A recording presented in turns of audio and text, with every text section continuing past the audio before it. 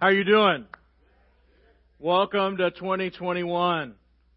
2020 is over. 2021 is here, and we're excited. And we think about that. We're starting a new series called Life Hacks, and this idea is that shortcuts you can take to make life easier.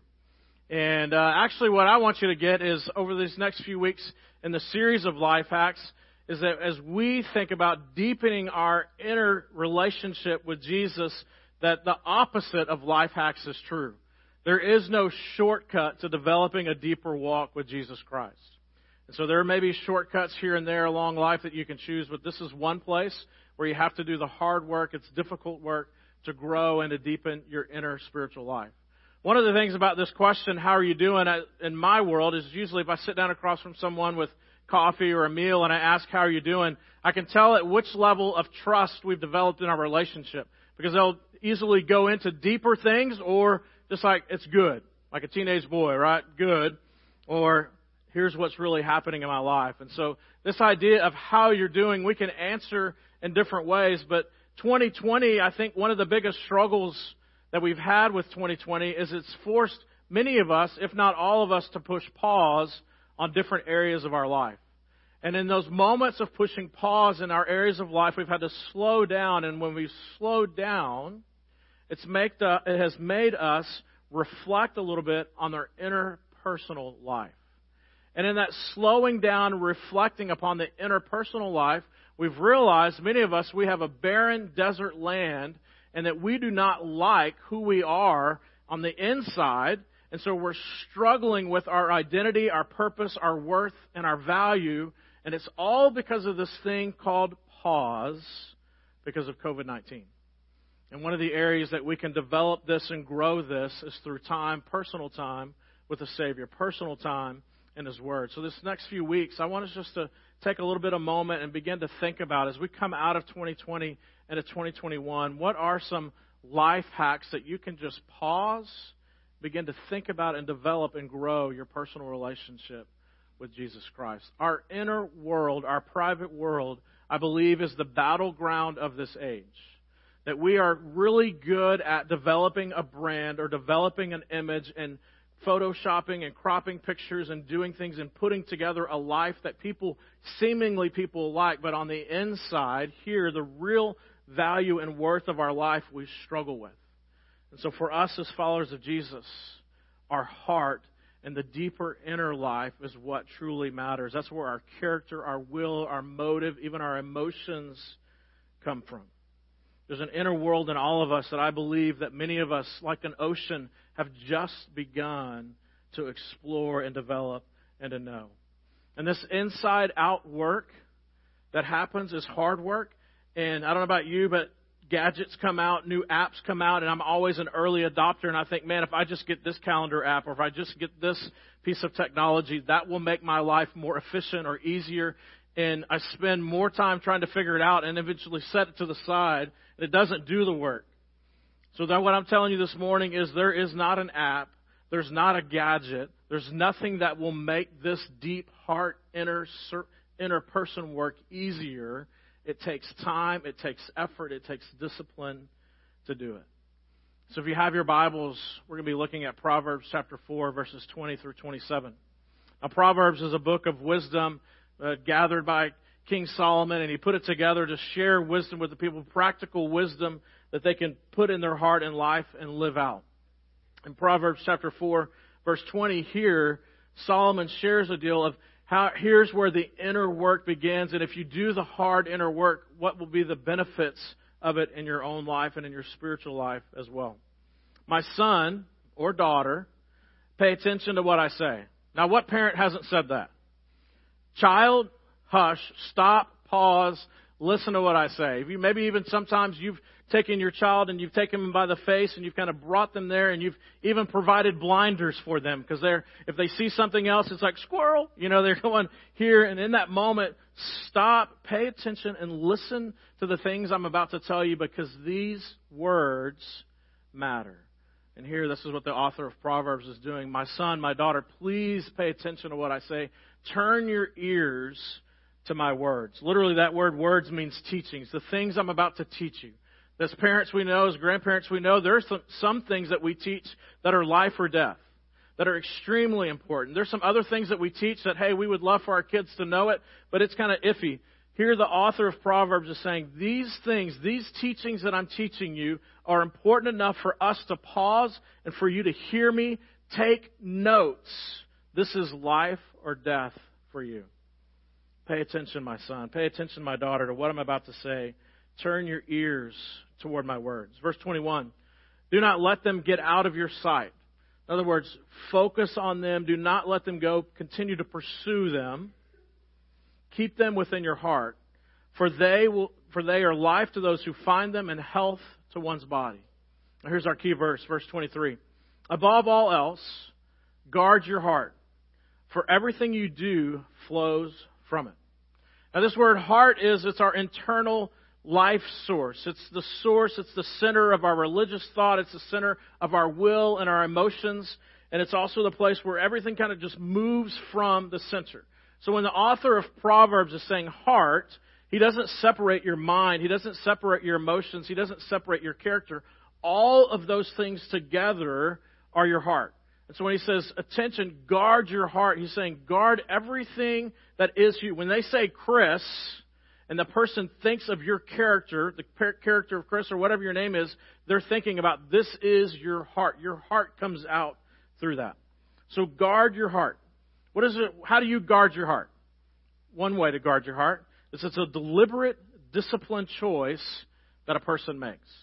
Several of you have thought about 2021 and you have begun the process of making deliberate choices. You've decided, hey, I'm going to eat certain things and I'm not going to eat certain things. I'm going to get up at a certain time. I'm going to have a quiet time. I'm going to go to the gym or I'm not going to go to the gym. I'm going to have certain relationships. I'm not going to have certain relationships. You've begun to make decisions to change your life and with the thought of it will make my life better. So the same is true in our walk with Jesus and our development of our inner person. We have to make deliberate, disciplined choices to grow and to guard our heart. The best way that I can draw an image for you is this way, is that you are a fortress, and that your fortress, you have a moat around you. And in that fortress, the only way that someone or something can get to you into your fortress is by you letting down the drawbridge. That you get information in your center of your heart and in your will, and you say that what is going to enter into this fortress is worthy of me entertaining it and having it a part of my life. And so that you then make deliberate choices, disciplined choices on whether you are going to let down the drawbridge of your heart and let things in or not. Because here's the interesting thing. Once you let something into your heart and into your home and into your fortress, it's extremely difficult to get rid of it. There's something about when we let things into our life and into our fortress, it becomes a squatter. And it sits there. How do I know this? Because we spring clean at our house, and I know that you spring clean at your house as well. And you're consistently asking the question, do I need this anymore? And along the way, as you're asking that question, you're thinking, I haven't reused it in 50 years. But there's got to be a reason that it's in my attic way back here in a bin, because there might be a day in the next 50 years that I'm going to use it so you don't get rid of it. We do that in our life as well, is that we let the drawbridge of our heart down and we invite things into our life that are not life-giving to us. And then we wonder how to get them out, and we're not willing to. We have shame, we have pain, we have regret, whatever it may be, and we don't do the hard work of spring cleaning and getting those things out. Even though we know that with the getting rid of it comes freedom, comes life, comes victory, we just leave it there. We think if we just keep pushing it further and further back into the closet and not opening up that closet, we won't ever get to it. But for us, to guard our heart, the beginning part is beginning to listen to the voice of God that says to us, is it worthy enough? Is it valuable enough? Will it bring life to you to let down the drawbridge of your heart and let those things in? As we also understand, there are a lot of things that look like they're our friends, but are actually our enemies. And we've let them into our life, and they suck the life out of us slowly. Suck the life out of us. And we wonder why we don't have the energy. We wonder why we don't have the motivation. We wonder why certain things, and then you look up and you realize that your entire diet has changed, the way that the things that you watch on TV, the things that you say. And so all of a sudden you've slowly let things into your life, and you recognize the fact that your heartbeat and your mindset and your thought and your will and your motive and your character are shaped by all of these things. And slowly over time, it's been easier and easier to let down the drawbridge of your heart. And it's even more difficult to begin to say, you know what? I'm going to become a little bit choosier. I'm not going to let some of those things in that I once allowed before because they're not life-giving to me. Why? Because sometimes our neighbors are letting their drawbridge for everything. And we see what they get or they don't get. And we're like, man, I wish I had this and I wish I had that. And we get into keeping up with the Joneses when us followers of Jesus, our drawbridge should be more held back than maybe it's let down.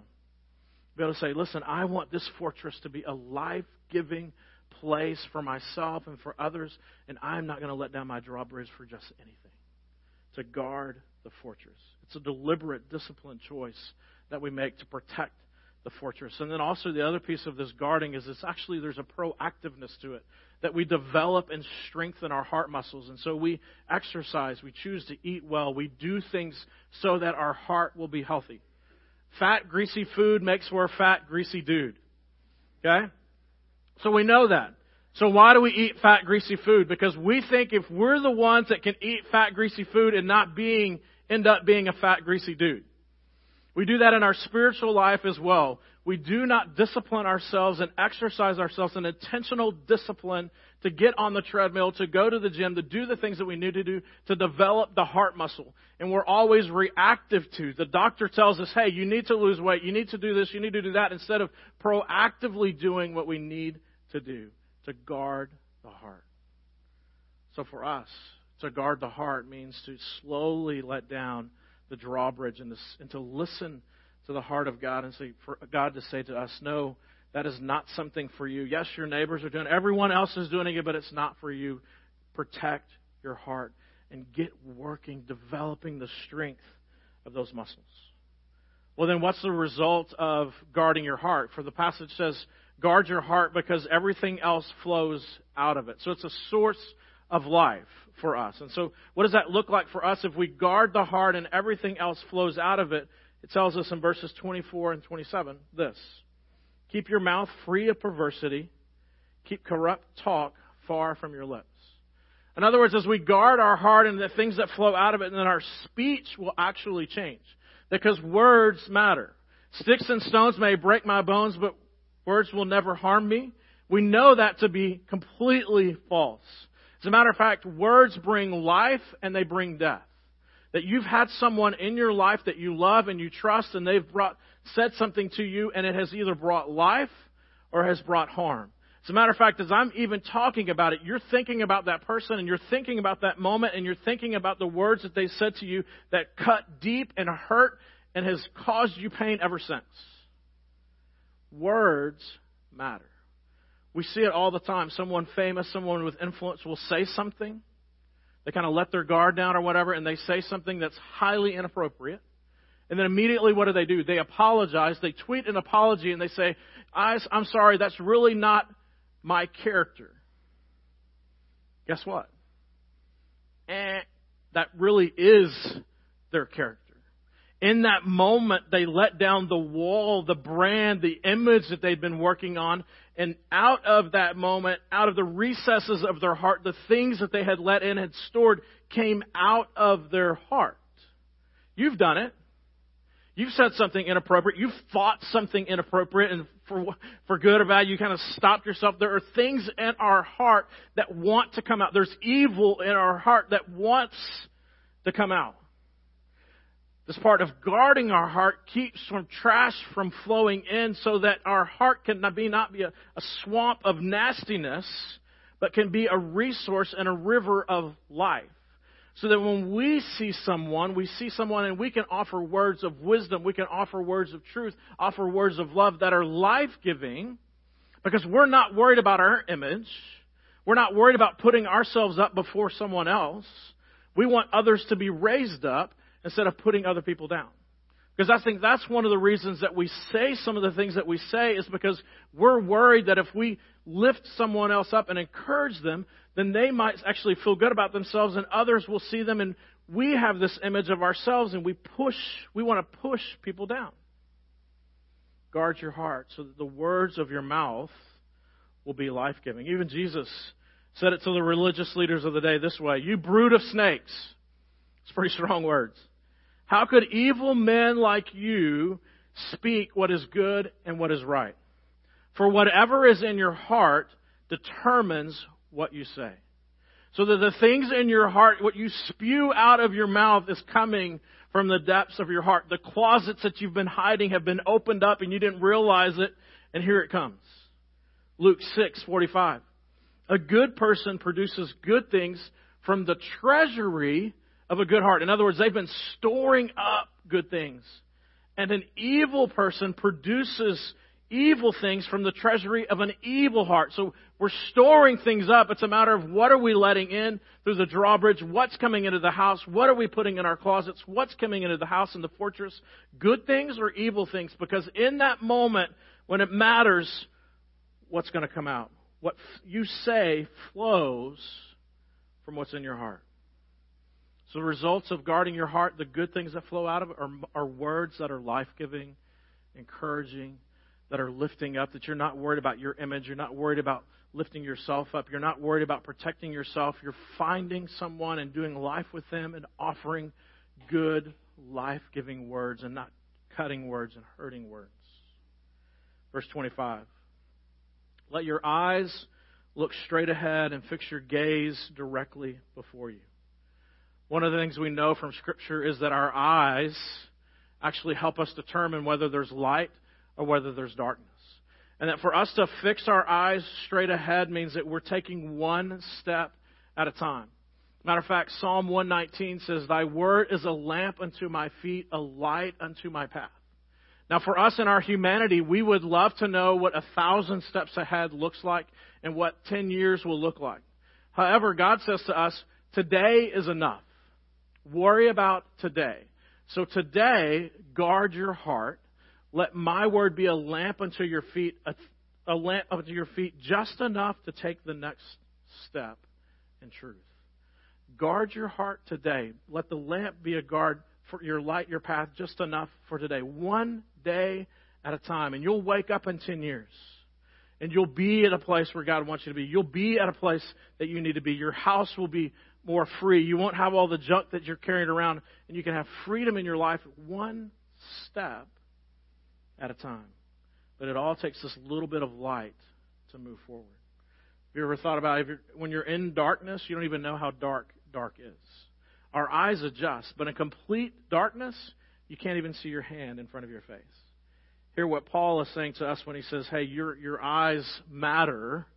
Saying again, what are the things that you're letting in that provide light to your path? Thy word, Lord, your teachings provide just enough light for me to take the next step. Wisdom from other places that is not life-giving, actually, we don't even realize that we're living in darkness. We can walk by the steps of thy word one step at a time safely and not even realize there's a snake here, there's a bear here, there's danger here, because God is lighting a path that's of safety for us, and we can go through the darkest of places knowing that one step at a time He is lighting our path and we're dependent upon Him, and sometimes listening to His voice to take the next step.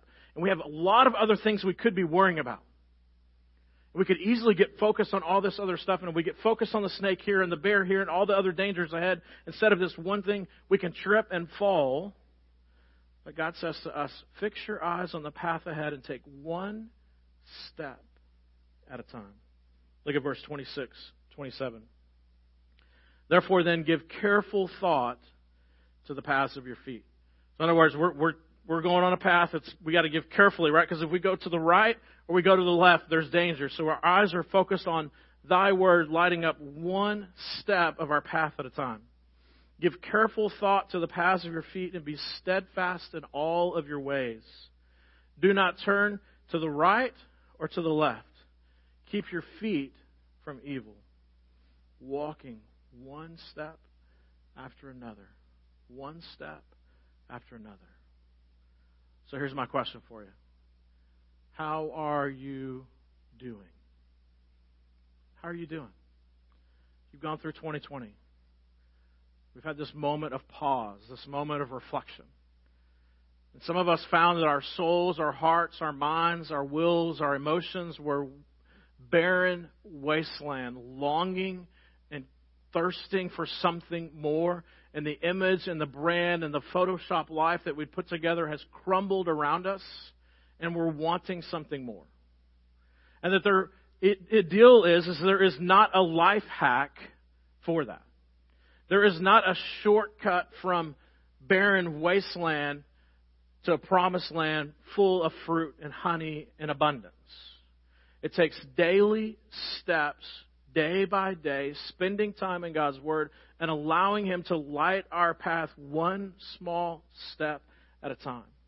And then in the midst of that, there are going to be moments where there are things that we want to let our drawbridge down for, that before maybe we didn't have the courage, maybe we didn't have the wisdom, maybe we didn't have the friends and the accountability, whatever it may be, we didn't have community around us to help us say no to those things that are not life-giving to us. And so that as you begin to move forward in your walk in this, that there's people around you, the truth can be around you and say, you know what, I do not need to let down my drawbridge for that.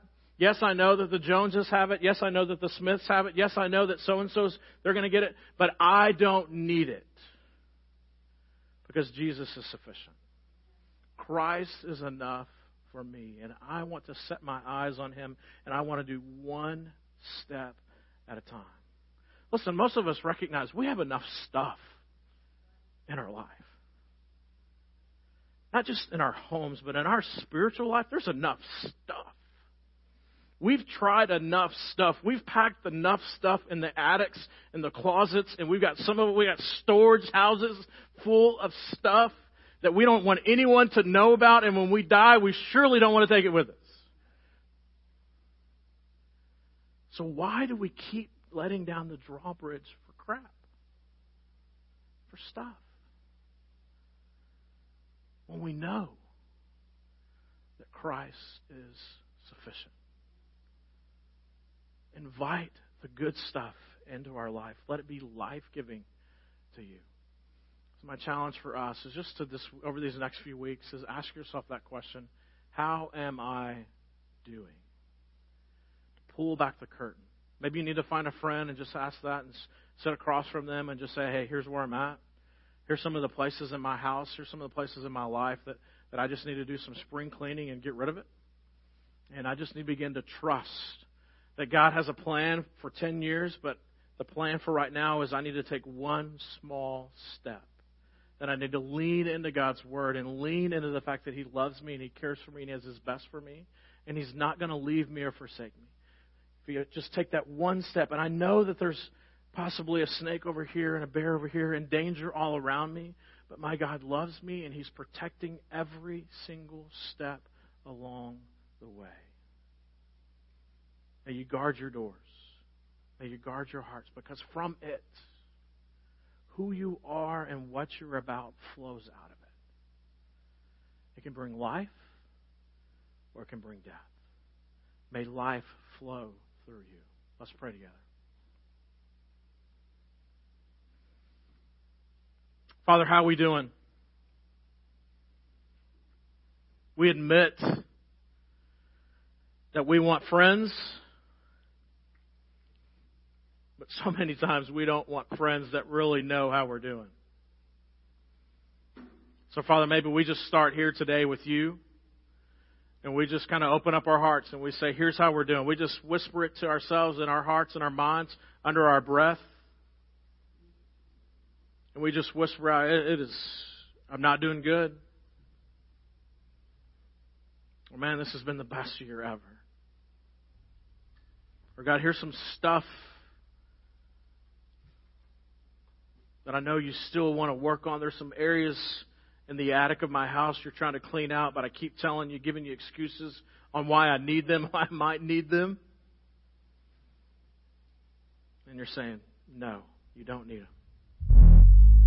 So, Father, I just pray for each one of us in this room that we would just get honest with ourselves and just answer that question with reality, with vulnerability, with transparency, and just answer the question, how are we doing